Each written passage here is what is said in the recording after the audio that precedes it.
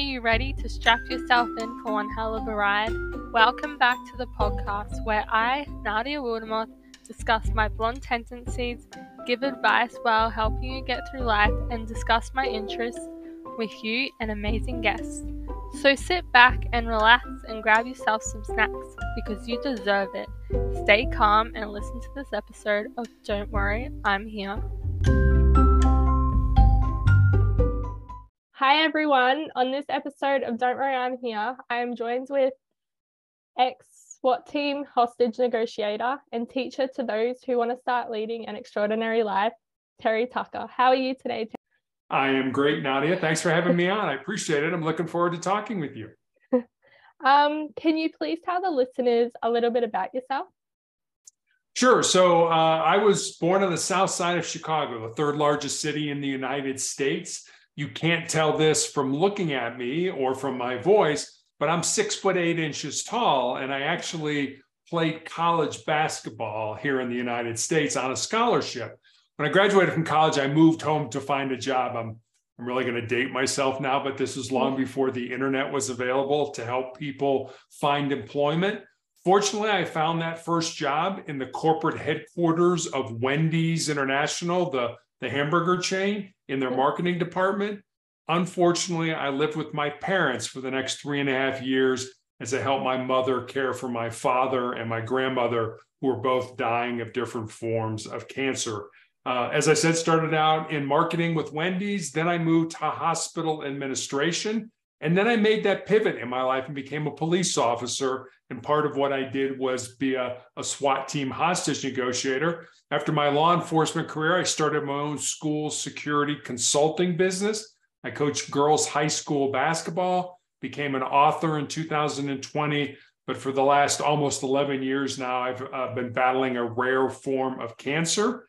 And then I guess finally, my wife and I have been married for almost 30 years. We have one child, a daughter, who's a graduate of the United States Air Force Academy and is an officer in the new branch of the military that we have here in the U.S., the Space Force. Yeah. It's very interesting. What are your hobbies? That's something I like to ask all my guests. What do you like doing in your spare time? I like to read. I unfortunately, with my cancer, I have had my leg amputated.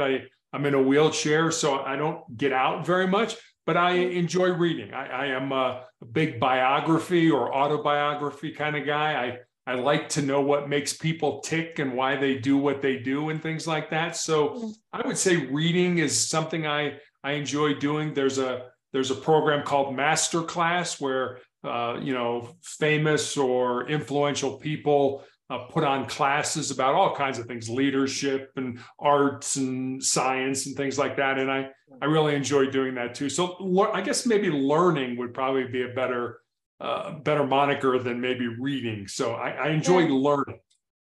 Yeah, I like reading too, because I feel like you can, it's better for your imagination. Like you can imagine what the characters look like and what's going on, like what it looks like and all that kind of stuff. What type of books do you enjoy? I've been reading like fantasy kind of books because I feel like your imagination can just get lost and like escape reality. Yeah. Sure. Good for you. So, you have had such an eventful life. One part is how you were a SWAT team hostage negotiator. What was this like for you? So I guess for a little background, a SWAT team, at least here in the United States, that's the only thing I can really speak for, is usually divided into two groups of people. One are the tactical teams, and those are the officers that have all the guns and the neat little toys and what we call a bear, which is an armored vehicle. And then there's the negotiators. And if the negotiators do their job, then the tactical team doesn't have to use all their toys and things like that. So when there was an opening, and I was a police officer in Cincinnati, Ohio, a fairly good sized city, when there was an opening for a negotiator, I put in for it. And it was, I had to do a physical fitness test. I had to run so far. I had to do so many push-ups and sit-ups.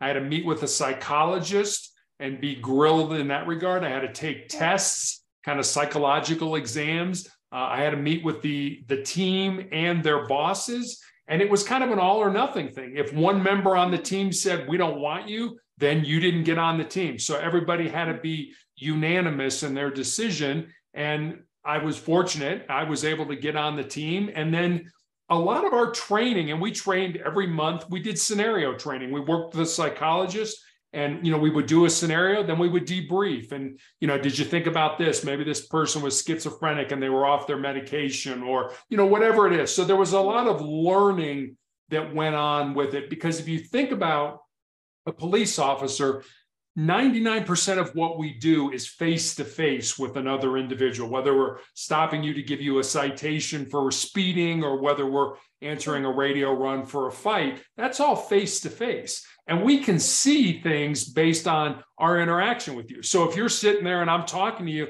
and you're kind of, looking around, maybe you're going to run, maybe you're trying to get away, or maybe you're balling up your fists like you want to fight. And I can see that and I can react to that. I can sit you down, I can handcuff you, I can put you in my car based on what I see. But as negotiators, I couldn't see the person I was talking with. So we had to figure things out based on what people were saying, what they weren't saying, and how they were saying it. And if you think about how we communicate with each other, 7% of it is the words that we use. 38% of it is our tone of voice, and 55% of it is our body language and our facial expressions. So if you think about what we did as negotiators, we didn't have that 55%. We didn't have the majority of how people communicated. So like I said, we had to figure things out based on what people were saying, what they weren't saying, and how they were saying it. Yeah. So how did this impact your life, this job? Yeah, I mean, it was certainly stressful. I mean, these were life and death situations. A lot of times there were weapons involved, knives or guns or something like that. A lot of times we were going after homicide or murder suspects that we had information on that was, they were holed up in their girlfriend's apartment or in their parents' house or something like that. And they knew that when they got caught, they were more than likely going to prison for the rest of our life. So about 90% of the time, we were successful in getting the person out safely. Yeah. But about 10% of the time, and you and I were talking before we started to record, about 10% of the time, the person made the decision that they were going to end their life, that they didn't want to go to prison for the rest of their life, or they didn't want to go to jail or whatever it was. So they chose to end their life. And while that was always tragic, and it certainly is when somebody dies, I don't mean to sound callous about this, but I never lost any sleep over it, because I knew I worked with great people, I had great training, and I did the very best I could to get that person out safely. But at the end of the day, it was their choice whether to come out or whether to end their life. Yeah. So how would you unwind after a stressful / traumatizing day of work? Yeah, that's a great question. There's a much higher incidence in law enforcement of divorce, of alcoholism and drug abuse, and of suicide. And I never, my sanctuary, the way I kind of regrouped or, recharged my batteries, so to speak, was to spend time with my family. So there were many times after a shift or after we'd get a call up that be like, come on, we're all going out to the bar for a drink. And I never did that. I never went out, for a drink. I never wanted to get into that habit. So for me, it was being with my wife and my daughter, being, together as a family. And I would tell my wife some of the things that I would see, or some of the things that I would experience. Our daughter was young at the time, so I didn't really tell her anything. But, it was being with the people that I loved, being with the people that I cared about and that cared about me, that really kind of got me over that hump and be like, okay, today was a tough day, but you know what? Yeah. I'm with the people I care about. So you know what? I'm going to get better, and then I'll be able to do it again tomorrow. Yeah. That was like me with uni. It's kind of not the same thing, but I would be stressing out about an assignment And then I'll think, oh no, I'm going to be having dinner with my family like tonight. So that would just make me like have something to look forward to and not stress out so much about it. Yeah. Exactly. So can you please explain your 4 truths to help others lead an extraordinary life? Sure. The 4 truths are something that I've come up with during my, as I mentioned, 11-year battle now with cancer, with the rare form of melanoma.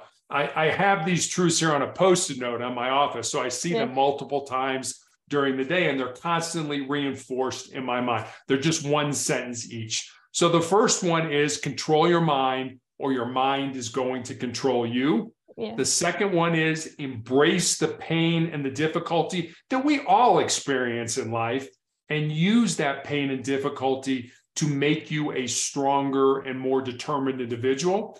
The third one I look at more as a legacy type of truth, and it's this: what you leave behind is what you weave in the hearts of other people. And then the fourth one, I think, is fairly self-explanatory. It's as long as you don't quit, you can never be defeated. And I call those 4 truths kind of like the bedrock of my soul. They're just a good place to start to build a quality life from. Yeah. Could you like give an example of where you have used each in your life? Sure. So control your mind, or it will control you.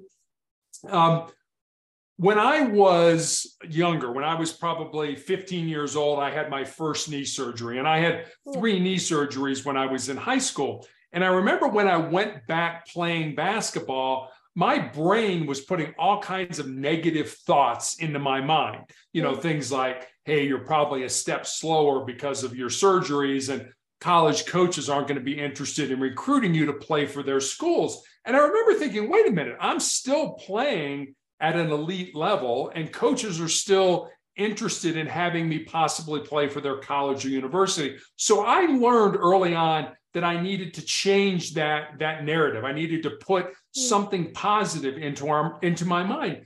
We all talk to ourselves, whether we like to admit it or not. Yeah. But you need to be careful what you say to yourself, because we all become what we think. I'll give you just a quick example, and I'll use a basketball example. If you took a basketball and you went out onto a free throw line and you practiced shooting free throws, there would be a certain part of your brain that would light up. You're making connections by doing that. If you decided to sit down and think about taking that basketball and going to that free throw line and shooting those free throws, that exact same part of your brain lights up. So whether you think about it or whether you physically do it, the same part of your brain lights up. So for example, if you're taking an algebra class and you're like, you know what? I'm really bad at algebra. I'm terrible at algebra. I'm not going to do any good at algebra. All you're doing is hardwiring your brain so that you're right. You won't be able to be good at algebra. You won't be able to be successful. So be very careful how you talk to yourself.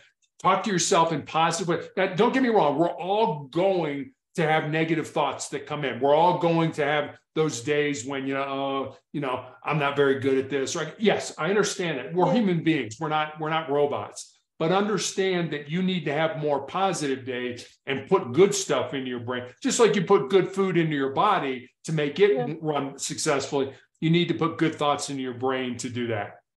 So that's the first one. The second one, embrace the pain and the difficulty that we all experience in life. Our brains are hardwired to avoid pain and discomfort and to seek pleasure. To the brain, the status quo, the way things are right now, it's comfortable, it's familiar, and it should just be left alone. Yeah. The problem with that is the only way we're going to grow, the only way we're going to improve, the only way we're going to get better is if we step outside those comfort zones and do things that make us uncomfortable. I always tell, especially young people, if there's something in your heart, something in your soul that you believe you're supposed to do, but it scares you, go ahead and do it. Because at the end of your life, the things you're going to regret are not going to be the things you did. They're going to be the things you didn't do. And by then it's going to be too late to go back and do them. So I try to do this every day. I'll recommend this to you and to your audience. Do one thing every day that makes you nervous, that scares you, that's uncomfortable, that might be potentially embarrassing. It doesn't have to be a big thing, but if you do those little things every day, when the big disasters in life hit us, and they hit all of us, we lose somebody who's close to us, we get fired from our job, we find out we have a chronic or a terminal illness, you'll be so much more resilient to handle that than the people who never do anything with their lives. So instead of running away from pain, do just the opposite. Take that pain, flip it inside you, burn it as fuel, use it as energy to make you a stronger and more resilient individual. And now I'll stop there for a minute and ask you if you have any questions on those two, and then I can finish the other two if you'd like. So basically you have to step out of your comfort zone and do something you wouldn't usually do. Yeah, I mean, I'll give you an example. For me, I hate going to the dentist.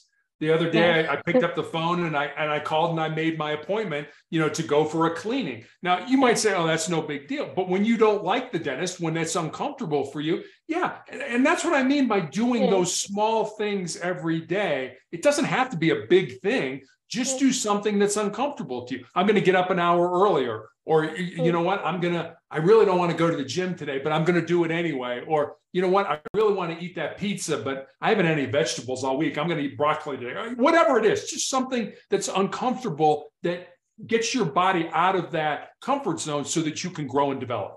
Yeah. Make sense? Yeah. Want me to finish the last two, number 3 and 4? Yes, please. Okay. So number 3, I look at more of as a legacy type of truth. And it's what you leave behind is what you weave in the hearts of other people. I actually have friends, that your friends probably don't do this, but my friends certainly do, who read the obituary page in the newspaper or online for 2 reasons. 1, to keep themselves humble, and 2, to make them realize that someday somebody's going to be reading their obituary. When I had my leg amputated in 2020, after that surgery, I went with my wife to the mortuary, to the cemetery, and to the church, and I planned my funeral. And because I go on podcasts and I've written a book and I speak in person about motivation and the need to keep moving forward, I actually got some brushback from people who said that somehow planning my funeral was in some way defeatist. And I kind of laughed and had to say to them, it's like, well, the last time I checked, I think we're all going to die. Don't think anybody's working on a cure for life right now. Every one of us is going to die, but not every one of us is really going to live. And I heard a Native American Blackfoot proverb, some indigenous people here in the United States, that went like this: when you were born, you cried and the world rejoiced. Live your life in such a way so that when you die, the world cries and you rejoice. That's what I want. That's what I'm looking for. Now, don't get me wrong. I'm not looking to hasten my death in any way, but death is not nearly as scary for me because I believed I lived the purposes for which I was put on this earth to do. I made a difference in the people whose lives I touched. And so when death comes, it's not nearly as scary for me. Yeah. So that's the 3rd one. And then finally, the last one, as long as you don't quit, you can never be defeated. And the way this works for me is pretty simple. Someday my cancer journey, my pain is going to end. It may end through surgery. It may end through some type of new medication. Quite frankly, it may end when I die. But if I quit, if I give up, if I give in to pain, then pain will always be a part of my life. Yeah, I feel like if you give up, then the universe has won. But if you keep trying to succeed after you fail, then you can't really lose. Does that make sense? It makes total sense. And I think you're absolutely right. I mean, we all fail in life, but you're not a loser unless you look at that failure and say, well, that's the end of it. Nelson Mandela, the former president of South Africa, used to have a great quote. He said, "I never lose. I either win or I learn." And there are so many people who think that people who are successful have never failed. And that's absolutely not the case. The road to success is paved with failure, totally paved with failure. I mean, if you ask anybody who's real successful, they'll tell you, yeah, I did this wrong, or you know what, I wasn't the person I am today. I needed to work on myself. There's all kinds of things that people need to do to get to be successful. And that involves failure. And that involves realizing that when you fail, you're not a loser unless you don't learn from it. What did you learn from that failure? And how can you apply that to making your life better? If you can do that, you can fail all the time. When I wrote my book, I dedicated an entire chapter to the importance of failure and failing often, especially when you're young. Yeah. Because if you don't fail, then you don't know that you need to improve. Like if you fail, it gives you a chance for improvement and like to build, like you can become even more successful. Like with J.K. Rowling, the author of Harry Potter, she wasn't getting accepted by publishers, and then she finally got accepted because she kept working hard and didn't give up. She saw the failure to as a chance for her to improve on her writing, and she's like a billionaire now. Yeah, exactly. I don't know if are you familiar with Dr. Seuss? Any of the Dr. Seuss books and all that? Same thing with the man who created Dr. Seuss. He had presented that 27 times, and he'd been rejected every single time. He was just coming from another rejection when he ran into a friend of his who had just gotten a job as a publisher, and that started the Dr. Seuss series. So, if he would have walked on the other side of the street instead of the street side that he did, he'd probably be the most successful dry cleaner, in England at this point in time. Yes. It's also the same with Stephen King.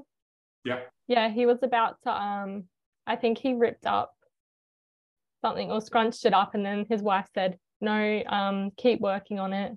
Yeah, and you're going to be a success. And he's like one of the best horror writers in the world. So exactly. Yeah. Right. It just it's so interesting to see that people who thought they weren't going to succeed are now some of the most successful people in the world, because they didn't see failure as a sign for them giving up. They thought, this is a chance for me to actually make an impact on people's lives.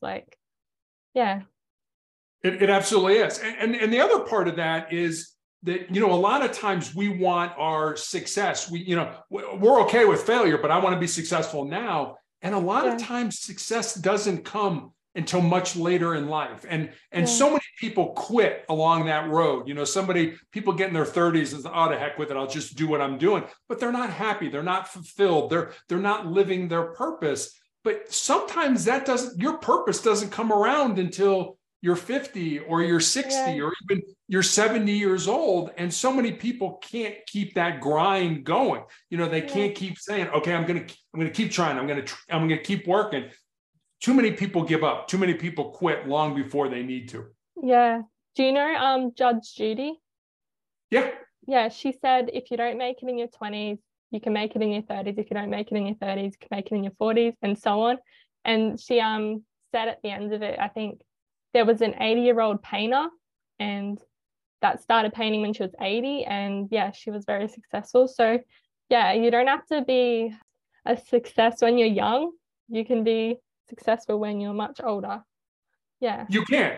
And the other thing about that is that, a lot of times we think that our purpose or our passion or our why has to be our job or what we do for a living. And it doesn't. Your job could be something over here that you do to pay the bills, but your passion or your purpose is to, be a podcaster like you, or to write, or to paint, or to be an activist, or whatever it is that you believe that you were put on this earth to do. So don't get excited if you're, oh, I'm a failure because my job is not my purpose. It's okay. Keep looking for your purpose, because it may not be your job. Yeah. Is there any tips that you can give to like build self-confidence? I think a lot of, I'll give you a story. I had a nurse recently that asked me, I had my foot amputated in 2018 and my leg amputated in 2020. And she asked me what I thought, how was that? What was it like? Of course, it was terrible. I'm still learning how to walk again with a prosthetic leg. But what I told her was, cancer can take all my physical faculties, but cancer can't touch my mind, it can't touch my heart, and it can't touch my soul. And that's who I am. That's who you are, Nadia. That's who your family is. That's who the audience who's listening to it is. Yeah. And we spend a lot of time on our physical bodies. And I'm not telling you not to go to the gym. I'm not telling you not to eat right. I'm not telling you not to take care of yourself. You absolutely should do that. Yeah. But I want you to think about who you really are. Because at the end of the day, when we die, this body goes away. It goes away. But what lives is our heart, our mind, and our soul. So I would encourage the people listening to us to spend some time developing your heart, develop empathy, your mind. You and I were talking about enjoying reading and things like that. Develop your mind and develop your soul. Get in touch with, if you believe in God, get in touch with that. Whatever you believe in terms of, why you're here and things like that, get in touch with those things. If you do that, you will have the confidence that you need to be successful in your life. Yeah. I'm trying to, the last couple of years, I've been focusing on me physically, getting more muscle or getting rid of my acne or whatever. But now because I think I've gotten more mature, I'm screw that. I'm going to focus on who I am as a person, focus on my mental health, stuff like that. Yeah. Not so much my physical appearance. Yeah. We all want to look good. And when we look good, we feel good. And when we feel good, it's easier for us to do things that are difficult. But like I said, if you saw my lower body, if you saw all the scars that I have, you would probably say, but that's pretty ugly. And it is pretty ugly, but I've earned those scars. I'm proud of what I've been through to get to this point where I'm still alive after 11 years of cancer, where I've had my foot and my leg amputated, where I've been on drugs, where I had to inject myself in my abdomen and that, that my abdomen is totally scar tissue now from all those injections. So I've earned the scars. I've earned those things that most people would say ugly. I would look at them and say, well, I think they're pretty beautiful because I've earned them. Yeah. Is there anything else you would like to say before the end of the interview? Let me just throw this out at you. We spend our lives, and I know I'm guilty of this in a lot of ways. We spend our lives, we graduate from high school or college or whatever we end up doing with our lives, and we go out into the world, and we think we need to consume. I got to make a lot of money. I've got to drive a nice car. I've got to live in a nice neighborhood. We've got to get stuff. We want stuff. We want the latest iPhone or iPad or whatever, the latest games and all that kind of stuff. We consume. What I would like to suggest is maybe we look at it differently. Instead of being born empty and we need to spend our lives consuming to fill ourselves up, maybe we look at ourselves as we were born full, and our job or our purpose is to empty ourselves out for the betterment of ourselves, our family, our friends, the people we come in contact with. It's kind of different than what we're, there's all kinds of ads on social media and television and all that. So you need this, you got to have this, all these things that we need. And if you have them, then you're fulfilled. I've found, and I'm much, much older than you, I found that that's not the case. Having stuff doesn't make you fulfill. What does is using your gifts and talents and making those gifts and talents available to the people you come in contact with, which hopefully will make their lives a little bit better. Yeah. Would you like to promote anything? I have a book. It's called Sustainable Excellence, the 10 Principles to Leading Your Uncommon and Extraordinary Life. It's available anywhere you can get a book online, Amazon. I don't know if you have Barnes and Noble over there, but Apple iBooks, things like that. You can get the book there. I'm very proud of it. It came out in late 2020. I believe it has some good things in it. It's gotten nothing but great reviews on Amazon and that. So I will steer your audience toward Sustainable Excellence, 10 Principles to Leading Your Uncommon and Extraordinary Life. Thank you. Thank you for coming on the podcast. It's been such thanks an for having me, episode. Nadia. I appreciate it. It was a lot of fun talking with you. I hope you can come on again, like in later episodes. I would love that. It would be fun to talk with you again. Yeah. Thank you. You're Bye. welcome. Bye-bye.